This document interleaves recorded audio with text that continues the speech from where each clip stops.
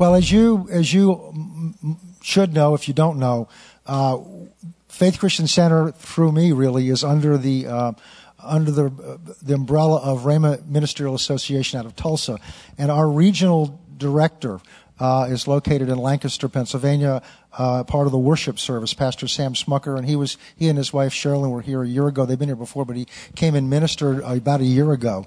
And as I've been explaining to you over the last few weeks, today we have one of his brothers. I don't remember how many you have, but you can tell us.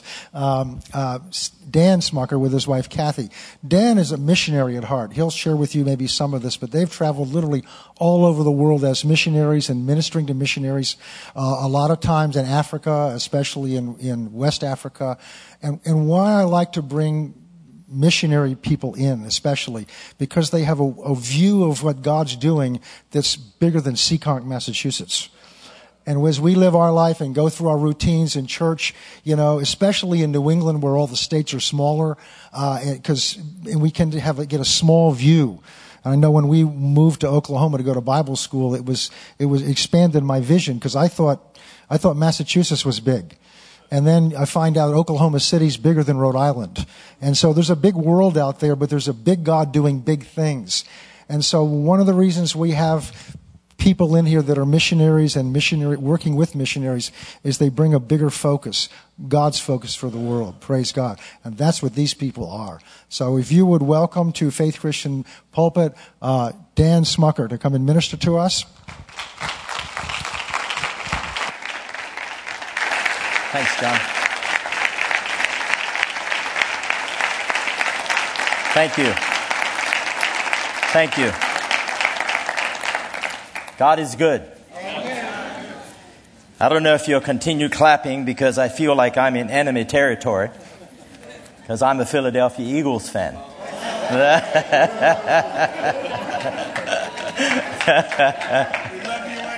Yes. But it is exciting to see how many Christians, young men, are in the NFL. And I remember just recently, Copeland gave a prophecy how young people will lead in a revival or whatever, lead us towards the things of God. And you look at some of these young football players, they're young people. It's great to have like a life coach like that. If a team has a life coach like that, that's awesome.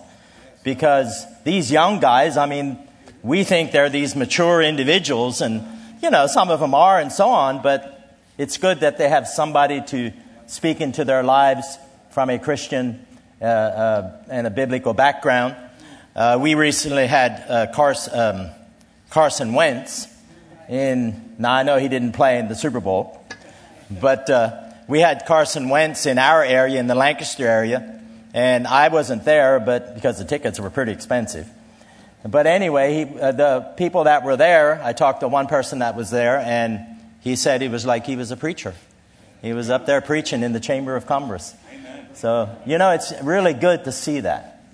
And we need to pray for them, even though we root for different teams and we get, but that's all part of the fun of it. All right, I do appreciate the opportunity to be here. Thank you, Pastor John.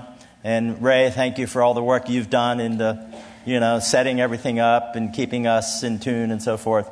And so we thank you for the opportunity, and we believe that the Word of God will minister to you today. In fact, it's the Holy Spirit that is your teacher. We were singing songs about, the presence of God, just being renewed in the presence of God and so forth. And that's great. That is great worship. I appreciate that worship. But we also need to be aware that the Holy Spirit is in us all the time. So not just here to come and have a time of worship, but in everything we do, we can worship the Lord, and we can be successful for God because the Holy Spirit lives on the inside of us. Amen? Amen. I'm starting to teach already, and you don't even know it. Huh? We just love to have a good time, and we believe that God will just minister to us here today. Father, we thank you for the Word of God. We believe the Word of God is a foundation that will never be shaken. And we thank you that today we have the opportunity to share the Word of God and to build our lives on that foundation and put that foundation into our lives. We thank you for your Holy Spirit. He lives on the inside of us. And your word says, Lord, that he is our teacher. So we thank you that your Holy Spirit is our teacher here today, that he will open the eyes of our understanding so that we may know your great power and your love towards us. In Jesus' name. Amen. Just to tell you a little bit about my wife and I, Kathy and I. Kathy, you want to stand? I think she's the most beautiful woman that ever lived and that ever walked on the earth. And we have a great marriage, and we've been married for 47 years. Thank you for all those that were here yesterday, and we had a good time. Hopefully you didn't have too many fights overnight when you went over some of those questions on that paper.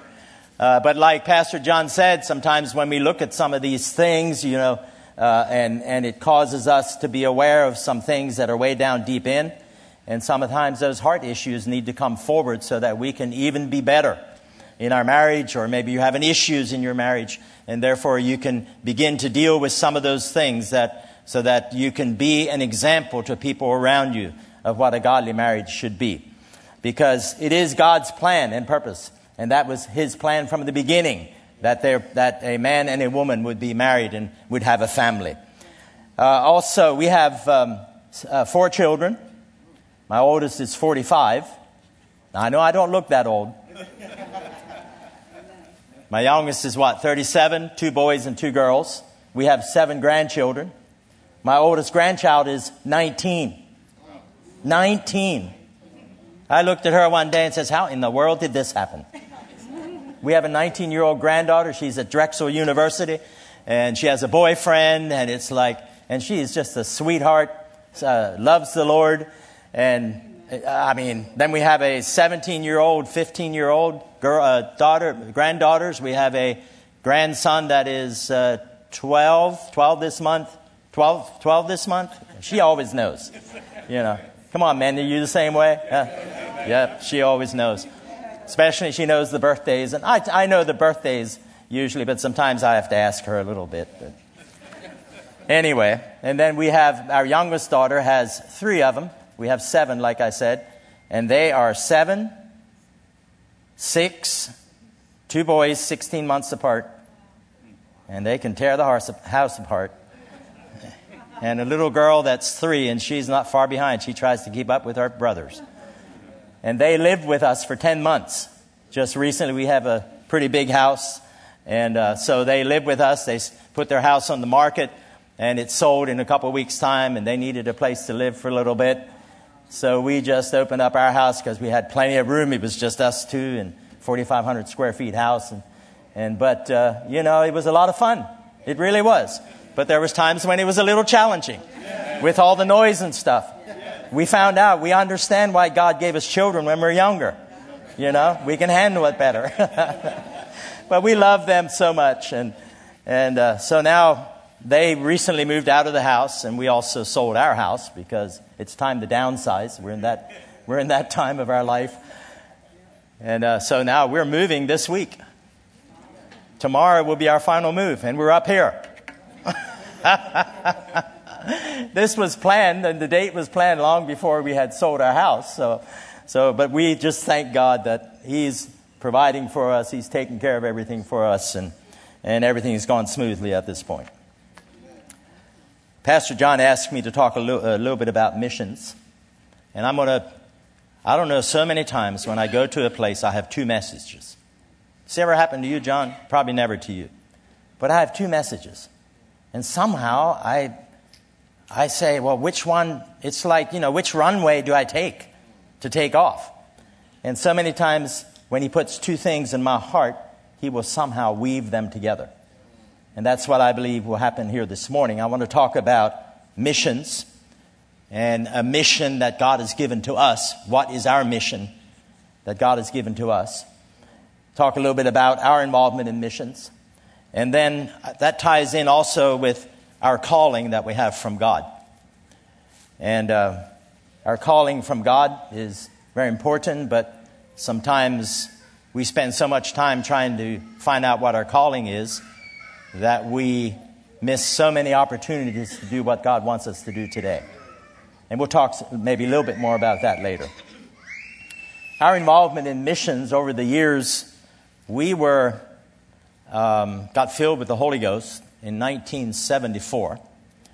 In February of 1974, a lot through the influence of Full Gospel Businessmen Fellowship. Some of you older people might know that. Might remember them. And so then they had an airlift, what they call an airlift, where we traveled to Italy in that fall, the fall of 1974, and had crusades and passed out tracts with a whole bunch of these businessmen. And I'll tell you, it just opened up my eyes to what God can do. I just never realized that these wealthy businessmen can be serving God in that way, and it was awesome. So that put a spark. Well, even before that, we had a spark for missions, even when we were young, even before we met. We had in our heart something about missions. We used to listen or read material from T.O. Osborne. How many of you remember T.O. Osborne? And we used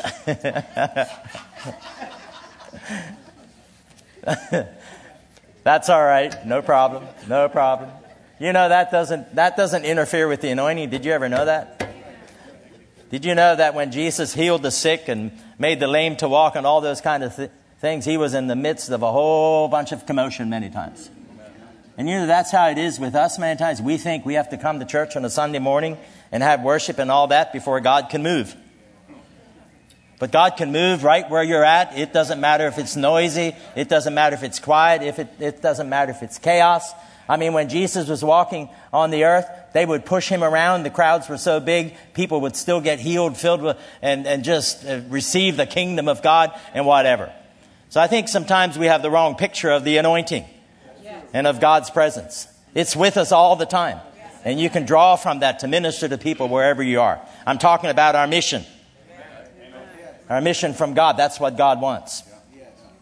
So our involvement for missions increased as the years went by. We met each other. We realized we both had that on our hearts. For some reason, it was Africa. Because T.O. Osborne would minister a lot in Africa. And we had a heart. That was in our heart. And then we went to Rhema Bible Training Center. Even in our church, when soon after we were married, we were going to what was called the Grace Brethren Church. We didn't have the baptism of the Holy Spirit yet. And there was a preacher there I don't even know where he was from. And he was talking about missions. And boy, it burned on the inside of us. And he gave an altar call. We went forward to go to the mission field. And we were two little Amish kids. In other words, ex-Amish kids. And what did we know about going on the mission field? We didn't know anything. But as the years went by, God continued to burn that into our hearts. We went to Rhema. And every time they showed some kind of thing about missions in Rhema, we would sit there and weep. That has something to do with the call that's in your life many times, especially a younger person. Now, you don't go and try to make it happen. You just let God work it out in your life. Too many times we make the mistake of trying to make it happen. We sense there's a certain call in our lives, maybe to be a pastor or to be a missionary or whatever it may be. And we think, well, it's got to happen tomorrow. Hey, that calls for a lifetime. And it's a journey. Are you here this morning? Yes. I said it's a journey. Yes. And you can be content in that journey even though you're not in your final call, so to speak. Yes. I don't know if there is a final call. I think it just expands as we move towards heaven and towards the kingdom of God. Are you here this morning? Yes. So there's no room for the contention and so forth and the striving to try to get into our call. There's no room for that, really. Because Jesus has Paul said, and Jesus has called us to this kind of life, that we would be content where he has us. And what he has us doing at the moment. And if we kind of get our focus on what we perceive to be our great call from God, if there is such a thing.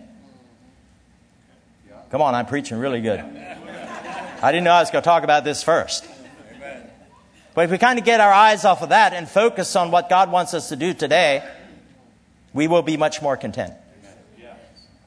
And if I'm busy with the things of today and the opportunities he puts in front of me today to minister to people, if I'm doing that, if I'm open to the Spirit of God, the promptings that he puts on the inside of me, if I'm open to that and I move in on those promptings and I minister to people, I will feel fulfilled.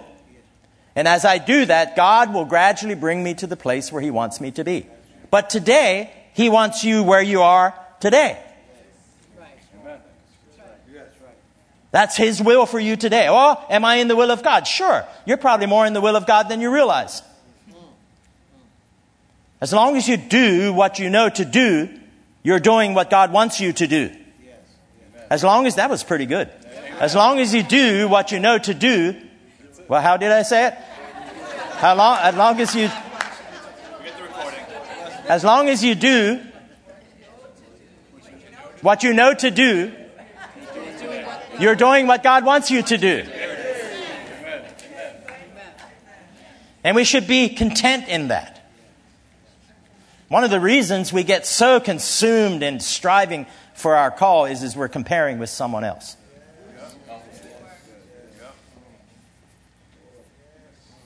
But God made you, you. And all you need to do is be you. That's what God requires of. Just be you.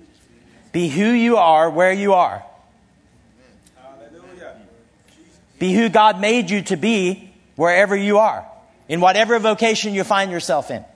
In whatever your hands finds to do. Just be you.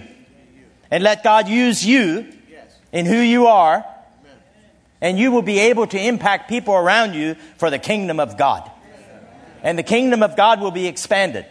Not because you're a pastor, not because you're an evangelist or an apostle or a prophet, but because you're being you, led by the Spirit of God to minister to people around you.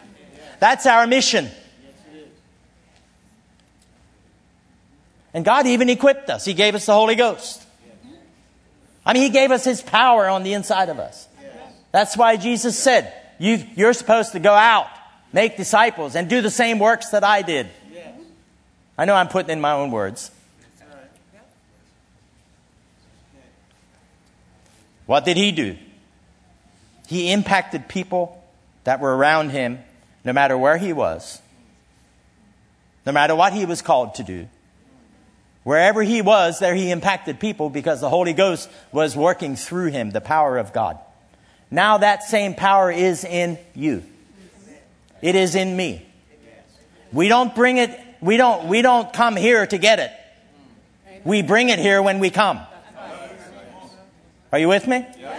We don't come here to get it because it's in us.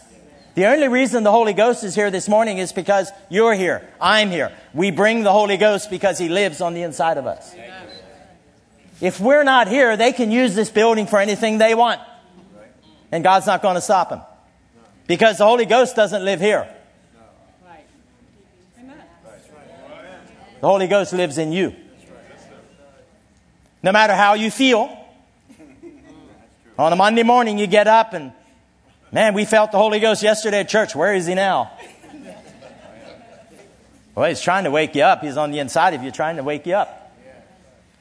No, the point I'm making is this. Jesus said that the day will come when He was talking to His disciples before He was crucified in John chapter 14. He said to His disciples, He said, the day will come when I will, the Spirit will be in you. He said, when I will be in you. He said, now I am with you. John chapter 14. If you ever want to do a study on the Holy Ghost and what the Holy Ghost does, study John 14, 15, and 16.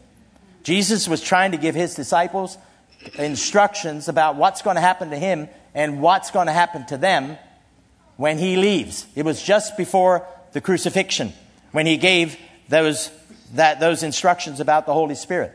I believe it was, I could be wrong in this, but I believe it was when they were up in the Last Supper. And He was telling them what would happen to Him. And then He says, the day I'm with you now, that Spirit is with you now, but I'm going to send you another Comforter. That Comforter is with you right now because He was there. He was in Jesus. But He said the day will come when He will not only be with you, but He will be in you. And I think in today's church realm, many, many people have no concept that the Holy Ghost is on the inside of them. I'm talking about believers. Even so-called Spirit-filled believers. Paul said we have a treasure on the inside. We have a treasure on the inside. He's talking about the Holy Spirit, a treasure. If we would only begin to understand what that treasure is. If we would only begin to understand what it really means, that God himself, his power, lives on the inside of us. Man, it's shouting time. Come on.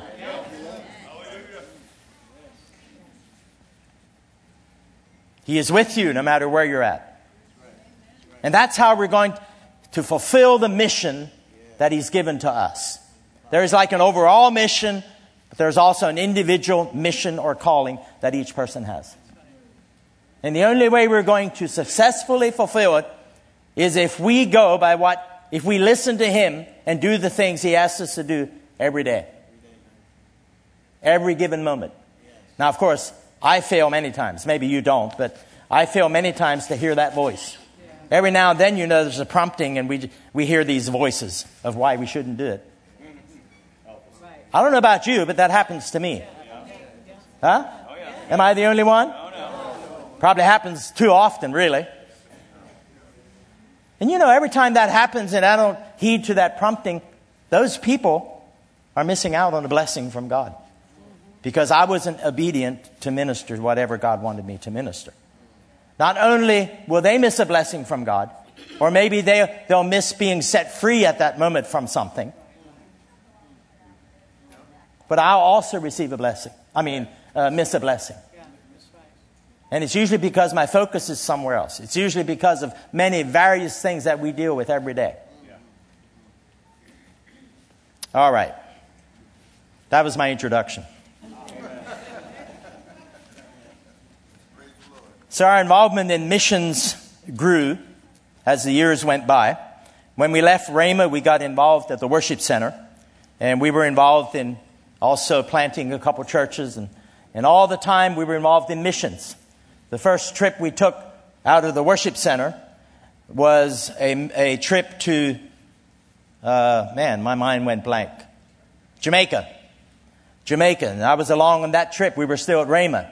And I was able to go along on that trip. And as time went on, there was just this burning desire to see the Word of God go forth and set people free all over the world. God has people all over the world. God wants to minister to every individual in the world. What are there today? 7 billion? 8 billion? I'm not sure. When I was just a young kid, I think there was like 1 billion. Isn't that amazing? But God knows each one. God has a heart for each one. He is pursuing each one. But each one needs to hear. And I'm a vessel. You're a vessel that God can use so somebody can hear. Because he works through individuals. He works through people. I don't know why he set it up this way, but he did. When we've traveled to many African countries, a lot of Muslim cultures, and so on. And it's amazing how many times in the Muslim culture, how many times they will have a vision or some kind of dream that brings them to the Lord. Are you with me? Yes. I've heard the testimony of one girl. She said there was a knock at her door. She went to the door, opened the door, and Jesus was standing there. I have a good friend in Sierra Leone. His name is Masakwe. He comes from a Muslim family. His father had 5 wives. So there's 23 children. And he was a sheikh. He was a sheikh who leads the prayers in the mosque. Am I right? Yes. If any of you know, I'm not sure. But that's what he was. And he was only 14 years old. And so that family was highly respected in the village. This happened in Sierra Leone. Highly respected. One night he had a dream or a vision. And Jesus came to him and gave him 2 scriptures. 2 scriptures. The first one was John 3:16. You know what that is? I'm blank. What does it say? For God so loved the world that he gave his only begotten Son, that whosoever believeth in him should not perish, but have everlasting life. I came to bring life to the world, the next verse. Amen? Amen? And then the second one was, I am the way, the truth, and the life. He had no idea where that came from because he didn't know the Bible. Jesus didn't tell him how to get saved. But immediately, he thought about a pastor friend that had befriended the family.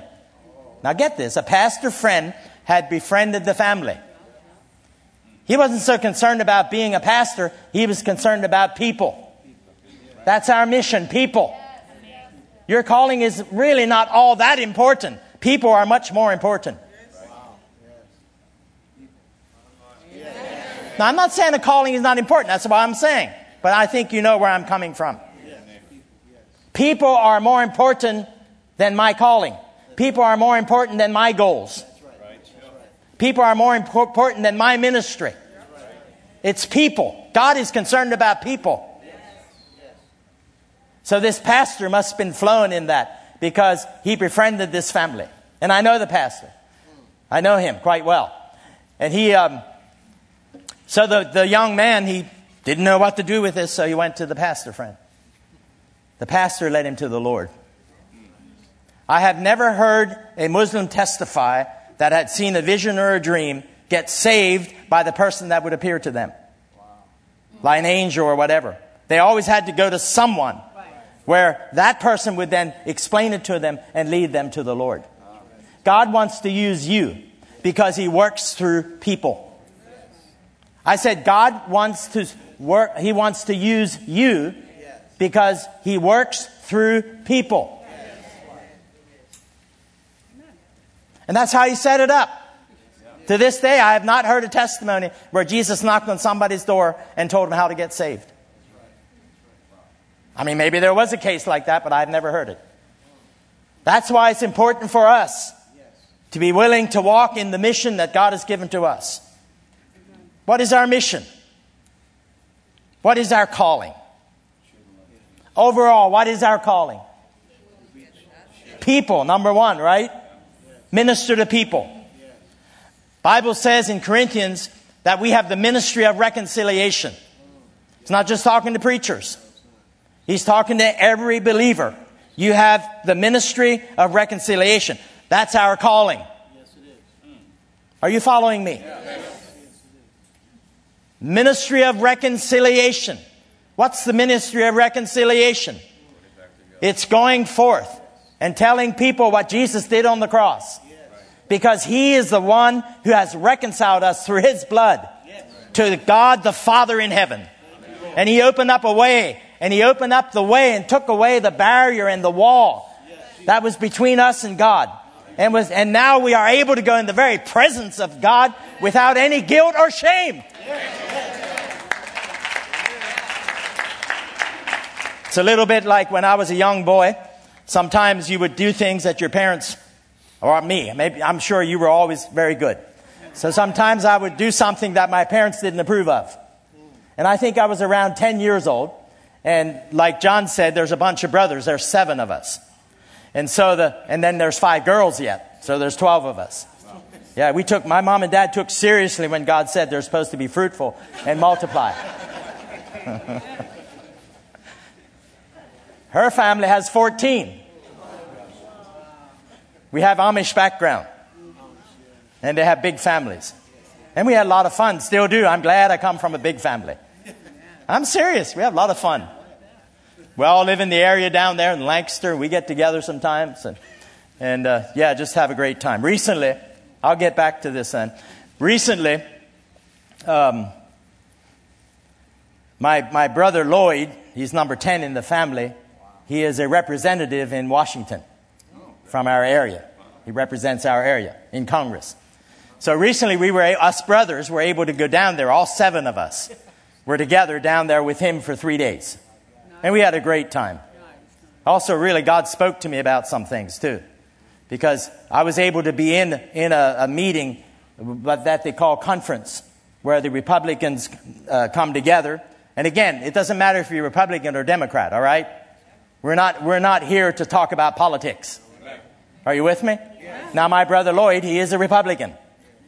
Are you with me? So we were on the Republican side of things. And he said there are many, many Republicans who are Christians. And that was good to hear. We were able to he introduced us to a few of them. And I just saw the heart of these guys. They sacrificed for us. And we need to be praying for them. This is what God convicted me about. Rather than always being blaming them or accusing them or doing things like or criticizing them, I need to be praying for them.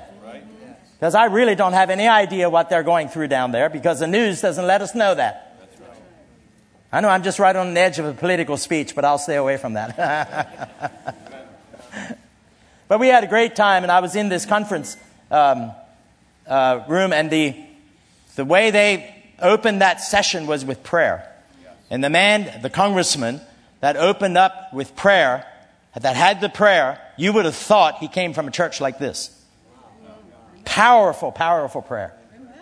And I was really encouraged that God has put people in our government that are serving Him. And they want to serve Him. We pray for them. We pray that God would hold them strong. And we pray that the ones that don't want to yield to righteousness, we pray that God would replace them with people like you. Maybe one of you, replace them with someone who's going to stand for righteousness. Amen? Amen. Hallelujah. So us 7 brothers, we were down there and we had a great time. But what I was going to say, I was going to tell you this story. You thought I forgot. I was maybe 10, and my oldest brother, who is Pastor Sam, he is the oldest in the family. He would have been 15 or maybe 16, something like that. Then I had another brother that's number 3. And we all decided to buy a pack of cigarettes. Now, if you smoke, that's up to you. I'm not condemning you. All right? Are you understanding me? Huh? I'm not condemning you. But I am saying you can be free from it. But no condemnation in the name of Jesus. So we were down. We had a building where had pigs and chickens in it that was kind of away from the other buildings. And it was good they were, because pigs are pretty stinky. And so we went down there and we smoked some of these cigarettes. And I went into the house, and Mom was in there. Right? And of course she's going to smell it on me. So she said a little bit something about it, and I said, well, I actually lied to her. I don't know if I ever told her that I lied or not. She might be hearing me now saying it. I don't know, because she's in heaven. And so I said, well, we have a feed man, and he used to smoke cigars. And we just took a couple of his stubs and we're smoking his. God forgive us. But the point I'm making is this. I'm sure Dad found it out, but he never said a word. So when I come into his presence for a period of time, there was shame. There was guilt. Are you with me? But we don't have that anymore with God. Because we can go into the presence of God without any guilt and shame. No matter what your past is, no matter what you've done in your past, you are free in the name of Jesus. That is the ministry of reconciliation. That is our mission. We're supposed to go tell people that they're free. That's our mission. So back to my story about missions. I was part of the worship center on staff for a while. I was missions director. We had the opportunity, and I thank God for those wonderful opportunities to travel, to visit. We had as many as 40 missionaries. So it was my responsibility to go visit them, encourage them. And every time I would do that, we would either do maybe a leaders conference. We would teach in their Bible schools and things like that. So we've traveled all over the world.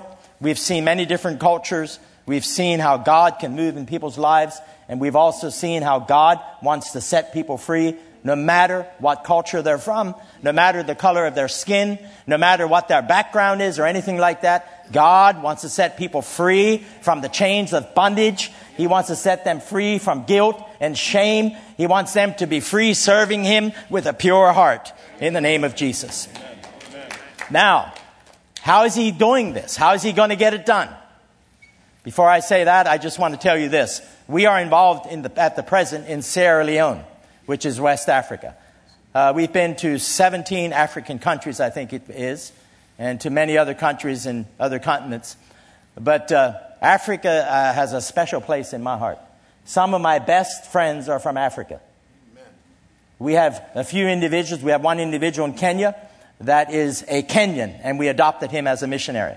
We have another one from Nigeria. where are you at? There you are. Paul and Flores from Nigeria. Their background's from Nigeria. Did you ever live in Nigeria? Yes, you did. Okay. All right. So we've been to Nigeria probably 10 times. And we have a brother there that we've adopted as a missionary. Has a huge, huge ministry. Huge ministry. We helped him get a Bible school started many years ago. And so on. So I could tell you story after story. I could tell you how God moved and set people free. Miracle after miracle of God setting people free. So wonderful. You know, when you go sometimes on the foreign field, sometimes you see miracles that we don't see here. That's right. And I'm often asked the question, why? Yeah. Well, I think here we have so many things we can fall back on our faith. Like we think, well, I'm believing for $1,000, but if it doesn't come through, I'll go to the bank and loan it. See, we have crutches we fall back on. Well, I better not say that. That might be the wrong thing. I was going to say, like, for healing. Sometimes, we say, well, we can go to the doctor. Well, you need to go to the doctor if you're not healed. Are you with me? Yeah. And just because you go to the doctor doesn't mean your faith is not there. Amen. So I'm very careful how we say that, because we do not say you should not go to the doctor. But over there, they don't have doctors. In Sierra Leone, in recent times, I have lost some close friends at the age of 40, 45. Their life expectancy there is like 49. So, and they go to the hospital for maybe a minor thing. And before you know it, they're dead. Why? Because of the things that they experience in the hospital. Or the things that the hospital, that the staff doesn't do and should be doing, and so forth. There was a brother that was diabetic. And the more I hear of his story, he died in the hospital. The more I hear of his story, I believe he went so low that he died. And they didn't know what to do about it. So we thank God for the hospitals, the doctors, and the whole medical field that we have here. Amen? Amen. Many of us are alive because of that. Amen. Because of what they do. They're instruments in God's hands. And God gives us the wisdom in the medical field. Amen. But at the same time, we put our faith in God. He is our healer. Amen. Hallelujah. Amen. I said He is our healer. Amen. So even if you go to the doctor, your faith can still be in God. I know I'm preaching really good. Patting myself on the back here. So we've been involved in Sierra Leone. Recently, we do conferences there. What we do is we go into a new area. There's like 16 districts. And we want to go to every district. We've been to 12 of them, where we go to the main city. We go with a medical team. And then we have a conference. So we use something that ministers to the people physically so that they're open to receive the gospel. Now, one of my concerns in missions today, I'm talking about missions. One of my concerns in missions today is that we get so wrapped up in the my Amish tongue doesn't want to bring it out. Humanitarian ministry and things that we forget to give them the gospel. And we know of many, and again, I'm not saying they're not doing a good work, but I have observed that there's many ministries that are doing things, drilling wells, all these kinds of things, but I don't hear that they're giving the gospel to the people. And that's always my concern. Even at the worship center, it's my concern that we don't get so involved in meeting the physical needs that we forget to tell them that Jesus is really the answer for their lives. And in missions, no matter what you do in this church and missions, if you send people out, I know you're involved in supporting missions. But maybe someday will come when you'll send people out from here. Maybe some of you sitting this morning and are thinking, well, I need to go sometime. Are you hearing me? But my concern is that we constantly put the gospel, when we're helping people, that we constantly keep the gospel in the forefront. And that's what we do in Sierra Leone. We have these medical teams that go, and we maybe have 4 or 5 days where people by the hundreds come and they want some medicine. And we have people donate medicine to us. Thousands and thousands of dollars worth of medicines we take over there. And when we give them out over there, people come back and say, wow, this stuff really works. Because they're so used to having things that are so watered down that it really doesn't make much difference in their lives. But then, of course, there's also a challenge in that. The challenge is that we make sure they know how to use them. And that they don't just get in the hands of the public, but we try to keep what's left over, we try to keep at a clinic or somebody is knowledgeable. So, I mean, it could kill people. We know that. You know that. So we do that, and then right on the heels of that, we'll have a conference. And in the conference, we get these pastors in the area, leaders in the area, to begin to work together to plan the conference. And these people never worked together before. So we try to build unity among the leaders in that area. So they'll be involved in getting the conference together. And we maybe have hundreds of people in the conference. And it's usually a leaders' conference. And so we teach them and we train them. And then when we go after the conference, they'll form what is called a chapter, where these leaders commit themselves together to work together. The name of the ministry that I'm involved with is Horizons of Hope. We want to give them hope. Sierra Leone is one of the poorest countries in West Africa. And you go there, they live just from day to day, just to survive. So everything they think about is survival. And we want to raise up leaders and train them to leaders of integrity and leaders that have the Word of God. Because we believe when the leaders are changed and we have good leaders that have a foundation of the Word of God, we believe not only will their church be changed, but we believe that their country will be changed. Amen. And we have testimony of people that are grabbing a hold of the Word of God. There's been times when we traveled, like one time we traveled to a village in Kenya, and it was all Muslim when we got there. In fact, in Sierra Leone, there's an example like that.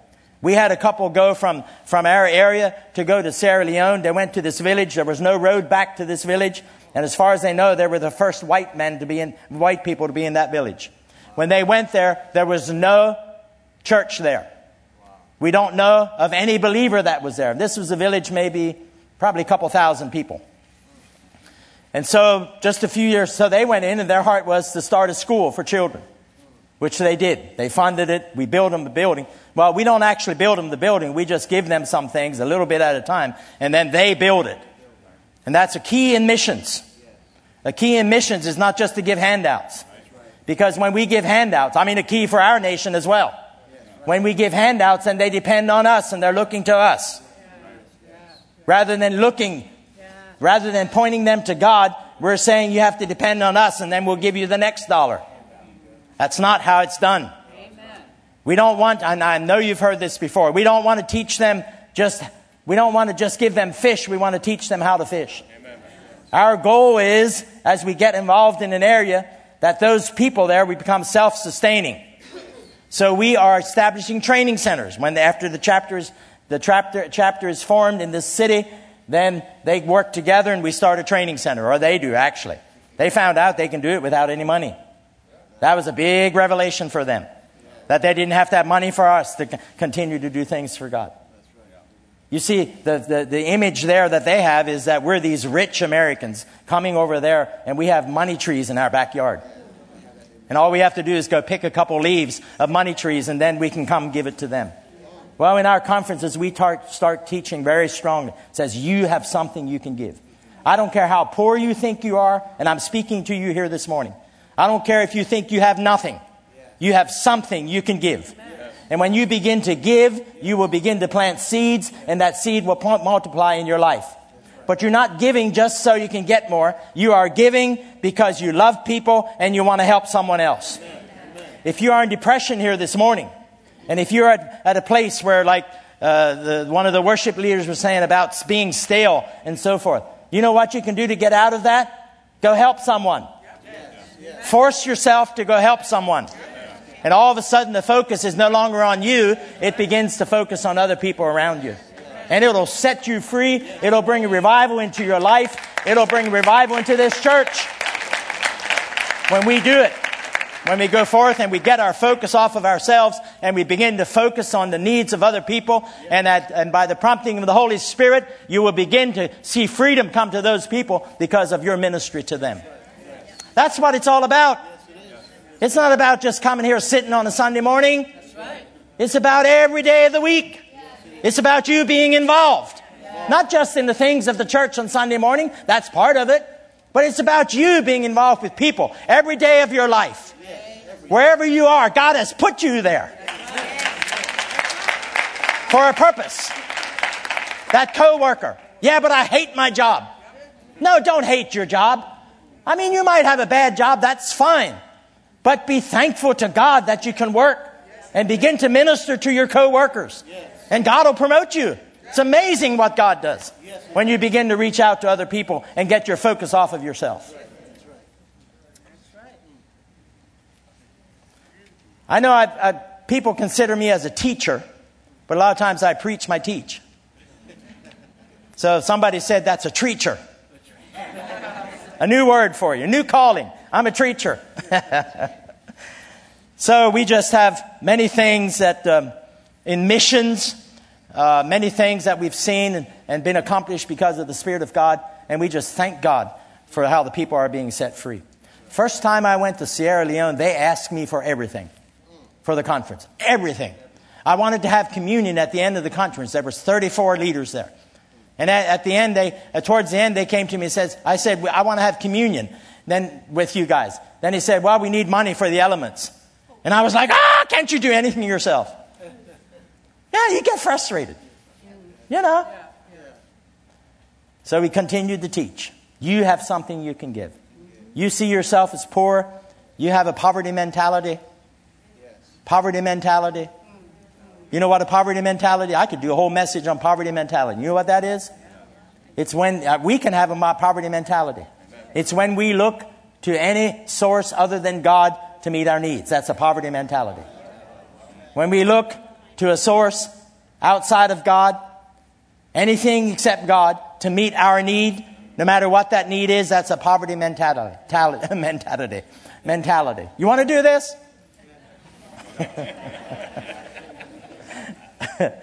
I have fun up here.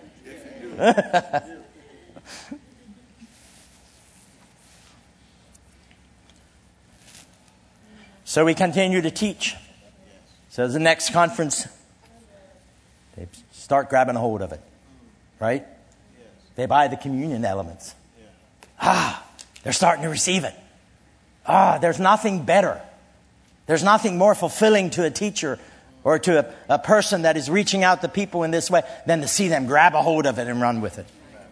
A number of years, we started in 2007. A number of years later, we had a few issues with some of the leaders over there because of poverty mentality. Our main leader was siphoning off money. So we had to go and deal with that.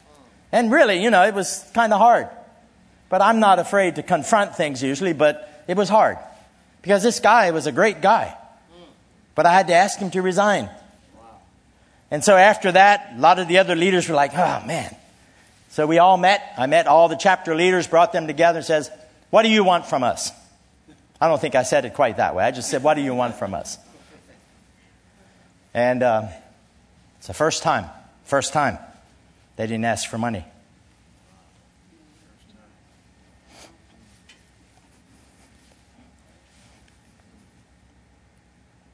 That was a milestone. In that kind of culture, it was a milestone. We as Americans being there, they look at us as having the money. They didn't ask for money. I knew something was happening on the inside of them. I'm talking about missions. Something was happening on the inside of them. They said, this is what they said. They said, we want training for our people. And that's when we began talking about the training centers and all that.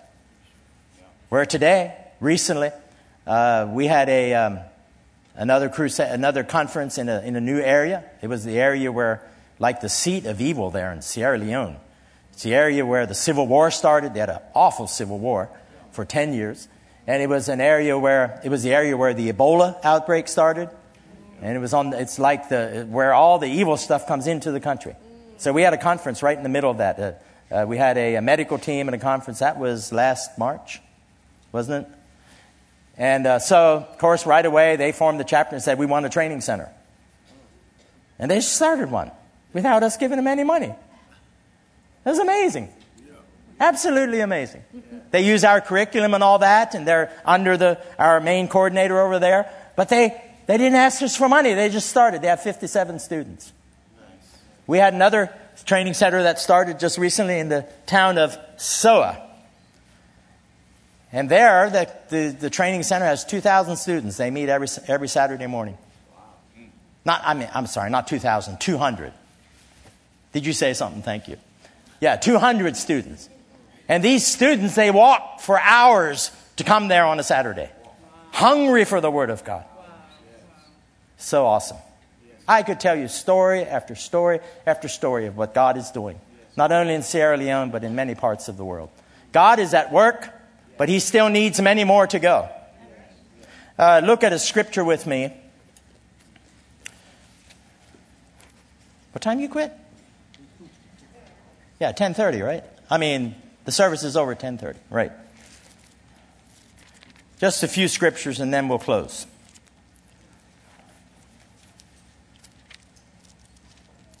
Matthew 28. This is where Jesus again was with His disciples after He was resurrected. And He was going to ascend into heaven. And He knew that He was going to let them behind. And of course they're wondering what they're going to do. And He says to them, and you all know this scripture, but it's good to be reminded. It says, then the 11 disciples went away into Galilee to the mountain which Jesus had appointed for them. And when they saw Him, He worshipped Him, but some doubted. Then Jesus came and spoke to them, all authority has been given to me in heaven and on earth. Now we know that when He died on the cross and He rose again, that all authority was given to Him. We know that, right? But did He then give that authority over to us? Huh? He did. So we have the same authority that Jesus has. Do we really get that? I think if I would really get that, I would act a little different. We kind of scratched the surface. We kind of scratched the surface of being aware of what's on the inside of us. And the more fully aware we become of it, the more bold I believe we will become in doing what God wants us to do. That is the equipment and the key that He's given to us so that we can fulfill the call that He's put on our lives. And that is the Holy Ghost on the inside. I say the Holy Ghost, the anointing and the presence of God is all the same thing. It's all on the inside of you. Then He says, go therefore and make disciples of all nations, baptizing them in the name of the Father and of the Son and of the Holy Spirit, teaching them to observe all things that I commanded you. And lo, I am what? I am what? I am what? I am with you always, even to the ends of the earth. I think I was at the end of the earth one time. I was way north in Kenya, right on the border or the edge of the Sahara Desert.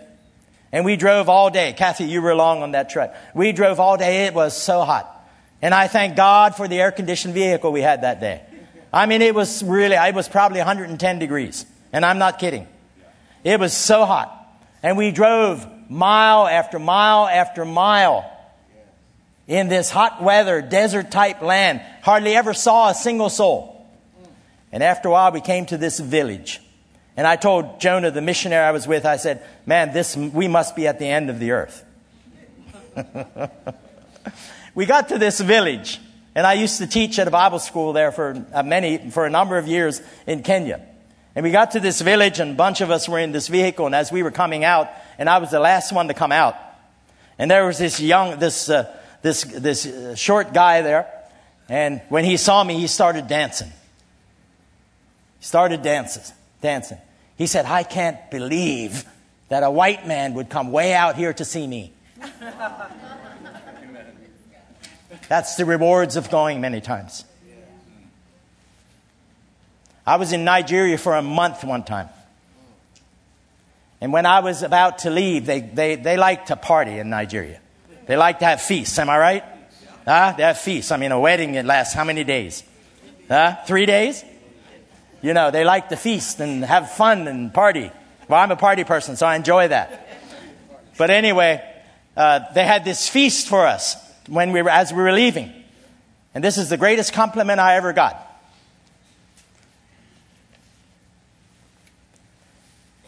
And again, I'm not trying to lift myself up. I'm trying to show you that God is interested in people. And He wants to send people so other people can hear. And maybe you're one of the ones that He wants to send.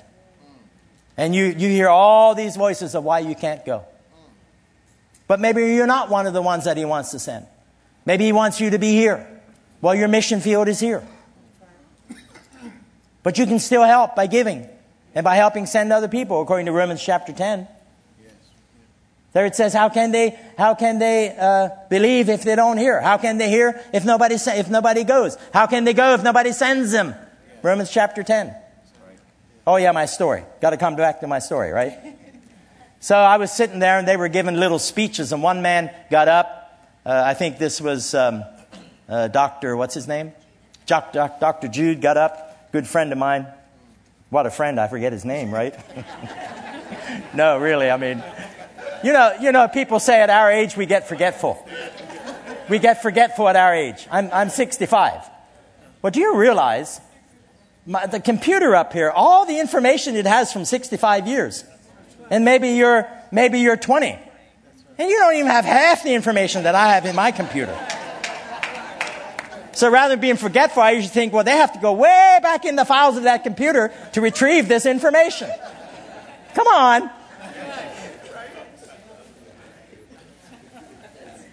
So he stood up. Dr. Jude stood up. In fact, they have 2 hospitals there. And they have a Christian school that has thousands and thousands of students.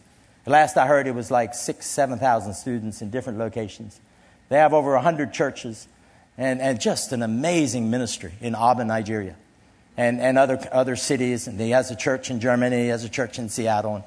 And basically has spread all over the world. And we were helping them way back in the 1980s. We helped them to start a training center. This young man was an evangelist, and he said, I have to disciple my people.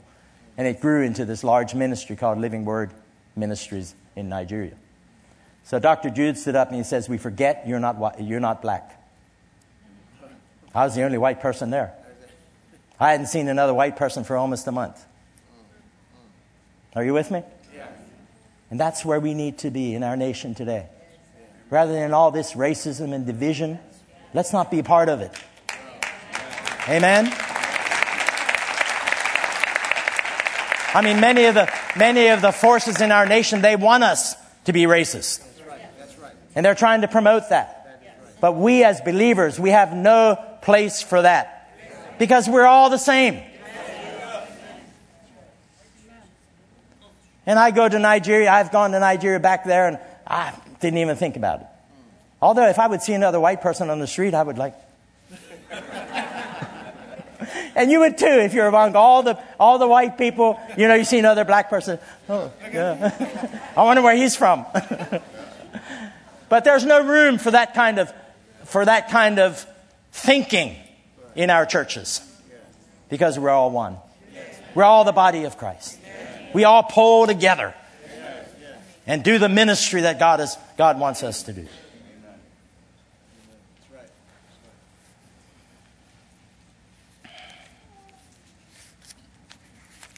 Like John Osteen used to say, I'm trying to find a place to land this thing. I'll land it on Acts chapter 1, verse 8.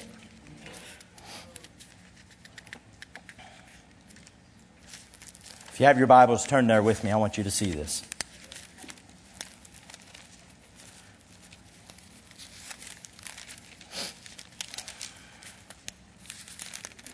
Acts chapter 1, verse 8 says this.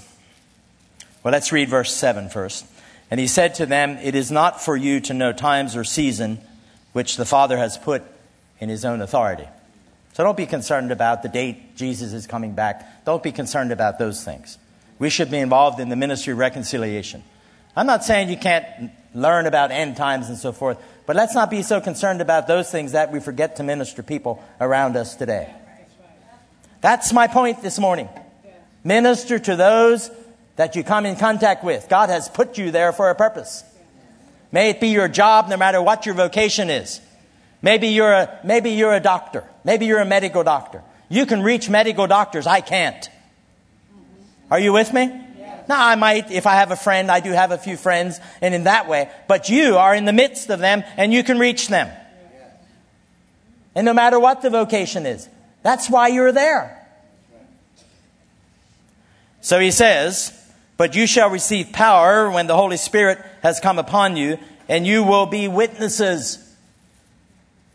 Our mission, our calling, to be a witness for him. But you know, a lot of people think, oh, it's hard to be a witness for Jesus. You know why? Because we think witnessing is a program. Now, thank God for some of the programs. I'm not against those. But really, witnessing is not a program. You are a witness for something all the time. We start talking about football, I'm a witness for the Eagles. You're a witness for the Patriots. Are you with me? Because you breathe it. It's part of your life. And that's how it should be with Jesus. We should be so on fire for Him. We should be so aware of the Holy Spirit on the inside of us that everything we do is a witness for Him. It's not me trying to be a witness. I am a witness for something all the time. And the more aware we become of Him, His presence, His power on the inside of us, the more we will fulfill the calling that He has upon our lives. And that is the overall calling we all have. And that is the ministry of reconciliation, to worship Him, to be a witness for Him, and to minister to people around us. So go out and do it. Then He says, you will be a witness in Jerusalem, in Judea, in Samaria, and to the ends of the earth. Did you know that right here, you can fulfill that scripture? Every individual right here can fulfill that scripture. Why? Because you are in one of the ends of the earth. Seekonk, Massachusetts is not mentioned here. So it must be one of the ends of the earth. See, we think we can't fulfill this, but we can every day of our lives, no matter where we're at. Now, God will call some people to go. And if that's you, then you need to talk to somebody. You need to move forward and prepare and so forth. But you don't have to strive for it.